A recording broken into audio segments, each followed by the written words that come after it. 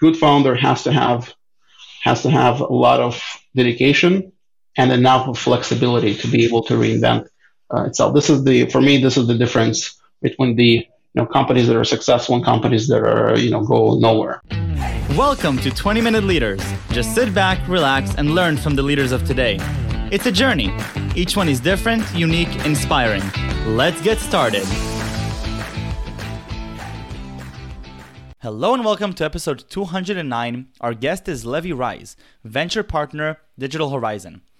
Over the last 18 years, Levi has adventured from trading construction materials to selling cars to running an advertising agency to building a software company, counseling in youth camps to becoming a VC. His first company at 17 developed software to run accounting for lotteries, was acquired after 1 year. After a 2008 crisis startup failure, he moved to Israel for an internship with the Israeli government, volunteered for the IDF Combat Service, started JS Capital, was a partner with Flint Capital, and most recently joined Digital Horizon as a venture partner. Levi Rise, thank you so much for joining me. How are you? Thank you. Thanks for making this happen. It wasn't easy, I know. It wasn't easy, but I'm so glad that we made this happen with all the difficulties and the scheduling. And, I believe that you mentioned after one of our mishaps, if it's really difficult, it means that it's really, really good. So I'm going with that mindset into this. Levi, let's talk about investments, these 20 minutes. And, you've had the privilege of sitting on numerous positions with venture capital funds, and you've seen countless entrepreneurs. And I'd love to sort of pick your brain from your experiences on some of the key insights that you've gained, whether it's about the type of person you like to invest in, or how does the whole pipeline look in your mind, or what entrepreneurs should be doing as they're approaching the fundraising. So Levi, I'll let you take it from here. Tell me maybe a little bit about yourself and where you come from. Okay, let's start with that. So in a few words about myself, I'm in VC for the last 8 years. Before that, I've been doing building companies myself. I had four companies so far. Two of them, one of them actually succeeded and I sold it. Second one is also a success and still exists and working and making money. And two other ones, wow, I just miserably failed. So that was I kind of learned. In what order, by the way? What was the order of them? It was success. It was the failure, second kind of success, and then a failure. So I like that. I like the zigzag. Yep. So I always say it's better to fail fast. So and then rather than kind of drag it out for years. So that's my professional career, and 8 years ago, I've been privileged to be invited to join one of the VCs to become a partner in this VC. We've invested a lot of companies here in Israel, and I've been privileged to do some great investments and some really bad investments. And now these days I'm with Digital Horizon VC. We are an early stage firm. I'm venture partner dealing with all the deal flow in Israel. And I'm 34, married to another beautiful entrepreneur. We have 3 kids who are also probably look like they're very entrepreneurial. That's me. That's me. Levi, what differentiates between the good investments that you've made and the bad investments, the really good ones and the really bad ones? Is there some pattern recognition that you now understand looking back at the few that succeeded and the few that didn't succeed? I think I can find some. There are a lot of factors that are kind of objective, and sometimes it's great team, great technology, and there is some just objective factor. The market timing is wrong, or something is there's something out there that is not dependent on us, which doesn't work. That happens all the time, and that's normal. That's right. Why we invest into it. That's why it's called venture capital. We take risks. With the other cases, where it's more of a people's issue, I would say that the dedication of founders mixed with flexibility of their kind of mindset is that what I found is a crucial things. What I mean by that, there are lot of you always trying to invest into the dedicated founder, but this founder is very dedicated and has no flexibility and is just going, straight ahead, hitting the mountain head to head, sometimes it doesn't work. And you need to be flexible enough to accept this and to, not go and just be completely broken, but reinvent yourself. So those companies that succeed to reinvent themselves, right, those are the good ones. The ones that kind of, hit the wall and can't reinvent themselves, those are the ones that, kind of die off. So that's the main difference. I would say the good founder has to have a lot of dedication and enough flexibility to be able to reinvent itself. For me, this is the difference between the companies that are successful and companies that are go nowhere. But how do you measure flexibility when you do, let's say a 3-week due diligence process? You meet the entrepreneur 4 or 5 times. How do you measure an entrepreneur's ability to be flexible? Because you're funding in the early stages, right? When you're essentially investing in the person. How do you measure flexibility? So that's actually a great question. This is something that took me at least time to learn and to figure it out. In real life, what matters when you go and you meet a person, and when you actually have a more deeper conversations, when it's not just a pitch and they're just like pitching you the company, you're saying what do you think and so on, and move on. When you actually have a deeper conversations and you meet the whole team and you see the dynamics between them, you see how they actually interact. Because usually people have a very different opinions. In early stage, if there is a strong team, there are always strong opinions. And there are 2 ways of kind of those companies to work. Sometimes it's just a clash of opinions, and in the end, someone just says, okay, I'm the CEO, so I'll decide. And things are not heard much. Or, in other things, you can see that it's it's a very slight difference. The CEO is the final decision maker, because that's what you want from a CEO. But you see that he might be completely disagree with the other opinion, but he'll still consider it. So this slight difference, if you feel it that there is, I think this is a good sign. It's not a guarantee, but it's a good sign that there is enough flexibility in this person.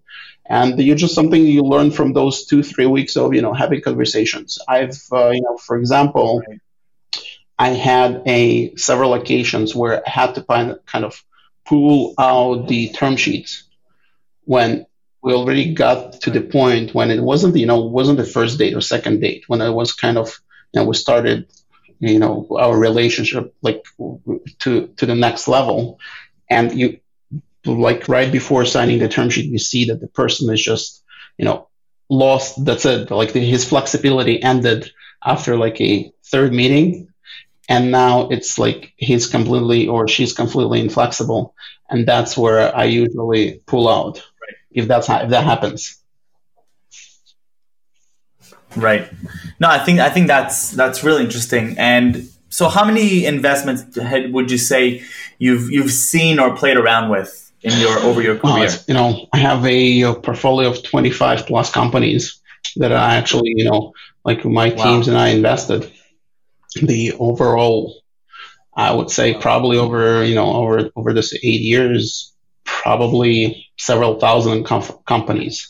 And honestly, to be honest, that I actually dug in deeply, I would say it's probably maybe 500-700. I don't know, a lot of a lot of companies over these years. So what part of the cycle of venture capital would you enjoy most personally? So there's so many different moving pieces, right? And anybody who's gone through a cycle of fundraising knows that it's like a big roller coaster, both for the entrepreneur but also for the investor, from the deal sourcing to the diligence to the decision to then supporting the portfolio company. It's a whole balagan. So which part is your favorite? So the favorite part is some kind of a exit. That's the favorite part for everyone. And when everyone is happy, and usually it's after the hard kind of hard track of difficulties, and all kind of things happen. Sure. Now, if you're asking about more early part, there is a joke between VCs. VCs say that the fun is over when you actually wire the money. That's one. So the part before that, yeah, the whole kind of getting to know the company, meeting the entrepreneurs, getting really kind of into what they're doing, and being, getting to know the entrepreneurs. I think this is the funnest part. This is the most enjoyable part. And specifically, sometimes you just click with the founders, with the entrepreneurs, and so for me, this is the people ability to kind of, become a part of their journey, and be helpful to them, and meet Right. meet their world, because you meet those very very Sure. exciting people who are they've done things, they're doing things, they're dreamers, they're executioners, and you kind of you get all this energy. This is the most exciting part. And also that's where you decide for yourself how you can actually be helpful to the company, like what you can actually deliver. A lot of funds, a lot of VCs say, value add, and what do I'll make introductions, I'll bring your, more invest, help you raise money, and so on. So, that's something that a lot of, a lot of VCs can do, because everyone comes with some kind of, background and so on. Sometimes it's, it's when you connect to the CEO and you actually feel that you can help the CEO in specific tasks, the CEO comes to you and says, hey bro, I need help with hiring this person. I can't fill this position for a while. Please help. That's what kind of makes you, feel like you're really part of this company, when you can solve specific issues and not just be, Right. like another person to make introductions. No, that makes perfect sense. So if you're not looking at, young entrepreneurs that are starting their journey, perhaps they've never raised money from VCs, or they're now, they're reaching new rounds that they haven't reached before. So what advice would you give them as they're thinking, both in terms of, growing and scaling the company? I mean, you've seen some companies scale with in your portfolio, or, in terms of their communication with the venture capital partners. The Okay, that's a good question. I would say, the first of all, it has to be, you have to realize that the raising money is not easy. It's not a Right. simple process, and there will be a lot of discouragement, discouraging moments, when people will be saying, you'll get no after no, and also you will get multiple completely contradicting opinions from smart people. Right. You go to one smart VC and he tells you hey, well, you're doing all this wrong. You have to do X, Y, and Z. And you'll go to another person and he'll tell you completely opposite thing. So you have to be able to focus on, what you do, and, be kind of, again, flexibility, listen to the people, get their feedback, adjust a little bit, but keep your core. Don't just don't go and change your, what do you do from meeting to meeting. That's one thing. How do you balance that? So how do you balance when, you're approaching two different VCs, both very reputable, but they're giving contradictory ideas, and you're sort of in the middle, because the whole power struggle at that point is the VC is more knowledgeable, they're assessing your validity, and if a VC tells you that you're doing something wrong, then you're questioning yourself. Another VC says that you're doing something right, then now you're confused as to how to approach this. So I think first of all, the kind of, by default, by definition, I wouldn't say that the VC is more knowledgeable or smarter than you. The VC is another entrepreneur, hopefully another entrepreneur who's just in a different stage in his life. And that's the someone who, the VC, the good VC, is looking for a CEO for the company who is a leader, who can lead this opportunity. VC doesn't want to be like it doesn't want to lead this thing. Like like it's not if I would be smart enough, I always say no like to entrepreneurs. I'm saying, guys, if I would know this better than you, so I would probably start this company. Like why am I investing here? Because I trust you and in your judgment. So I think that's the point. That's the point. You have to be. There's a very thin border between very thin line between being stubborn and kind of being then next is being flexible is and next is being completely all over the place. So I would say this flexibility when you do know what you're doing and you do believe in what the way you chose, but you understand that you probably do not know all the details and there are other people who have experience that you have to acknowledge. So that's when it creates the healthy conversations. And sometimes VCs, the great VCs have wrong opinions. Every great VC and not even so great have a like a anti portfolio where they missed all a lot of good companies.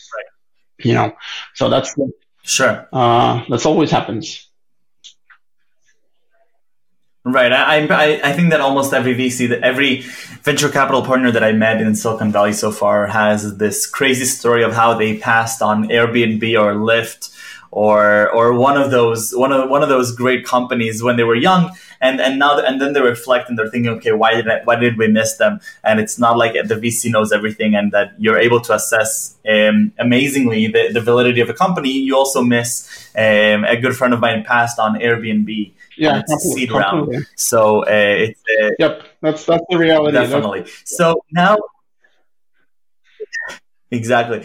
Now you have young entrepreneurs that are looking to meet you, for example, that are raising money.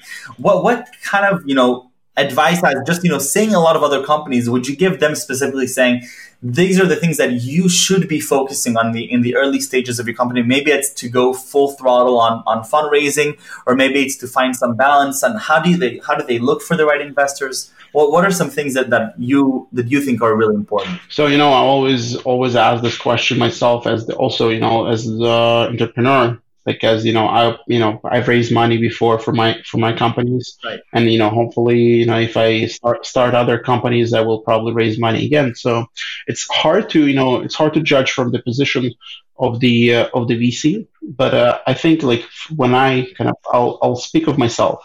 When the entrepreneurs come to me in the early stage, they first of all I look for the acknowledgement that they don't know everything. When people come to me and they start laying out 3-year plan with details and this, I'm like, whoa, guys, you haven't really started yet. How do you know what's going to happen then? And to my point, right. The answer is we don't really know, but that's what we expect, and that's what we're gonna go for.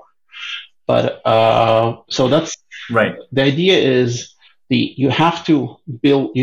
I want to see that the entrepreneur thought through a lot of things really deeply, and they understand the challenges, the problems, and unknowns that they have in the way. So that's when I become. Right. While keeping in mind that they don't know everything. Yeah, because that's exactly, when because it's very strange to see an early stage company, like a seed company, comes to you and says, we're gonna we have this 5 pilots in 3 months, we're gonna close those 5 clients and so on. So and I always ask, so what happens if you guys don't close? Yeah, I would say that they're being realistic. And being visionary, but at the same time being realistic, it's a lot of contradicting things, is something that kind of specifically speaks to me. Right. I think to me, it sounds like you're looking for the visionary and having the humility of knowing that while you might be a visionary, it's quite possible being visionary doesn't contradict being open-minded and understanding that the vision can change according to the circumstances. Yep. Right now you have information X, or you have X plus Y, that's a new world right there. Now you have to be visionary again and reinvent yourself. And another very important, the crucial thing is just, know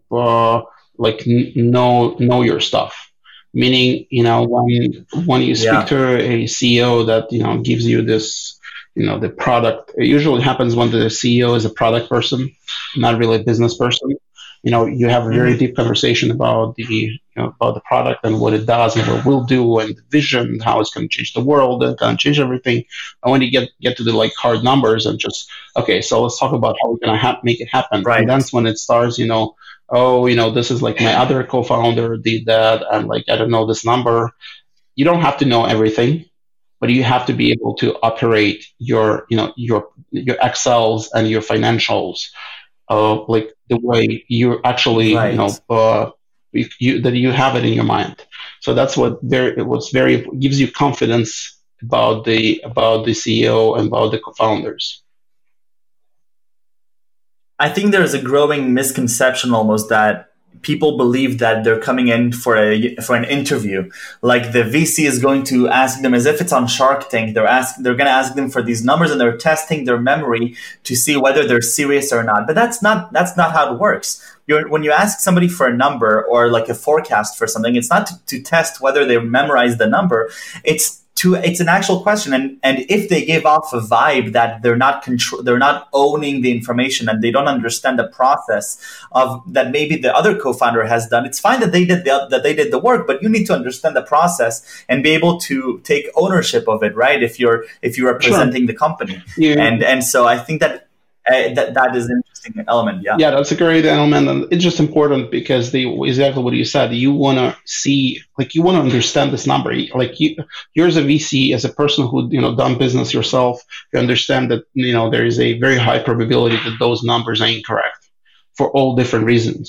But you want to understand Right. that the person Right. understands how this actually forms, how that comes to life, and and if the person understands it, then you can say, okay, this guy actually knows what to expect, and he'll be able to react, or Right. so that's what you want to get. Exactly.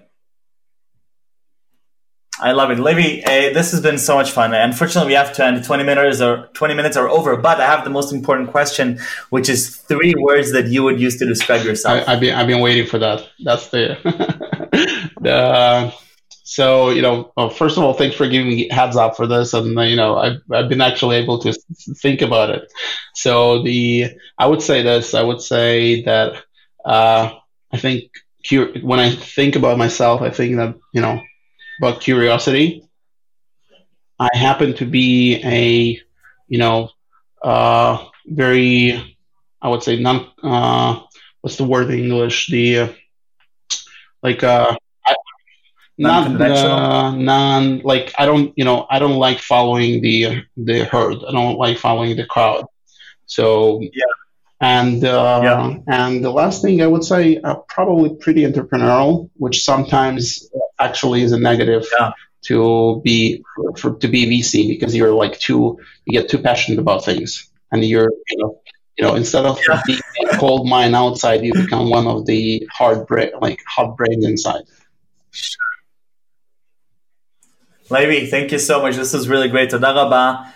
Stay safe and stay healthy until this Yeah, craziness is over. let us all come out of it, better and stronger and healthier people. Make it, God help us all Definitely. just to to stay safe through all this. Thanks, thanks for Wonderful. having me.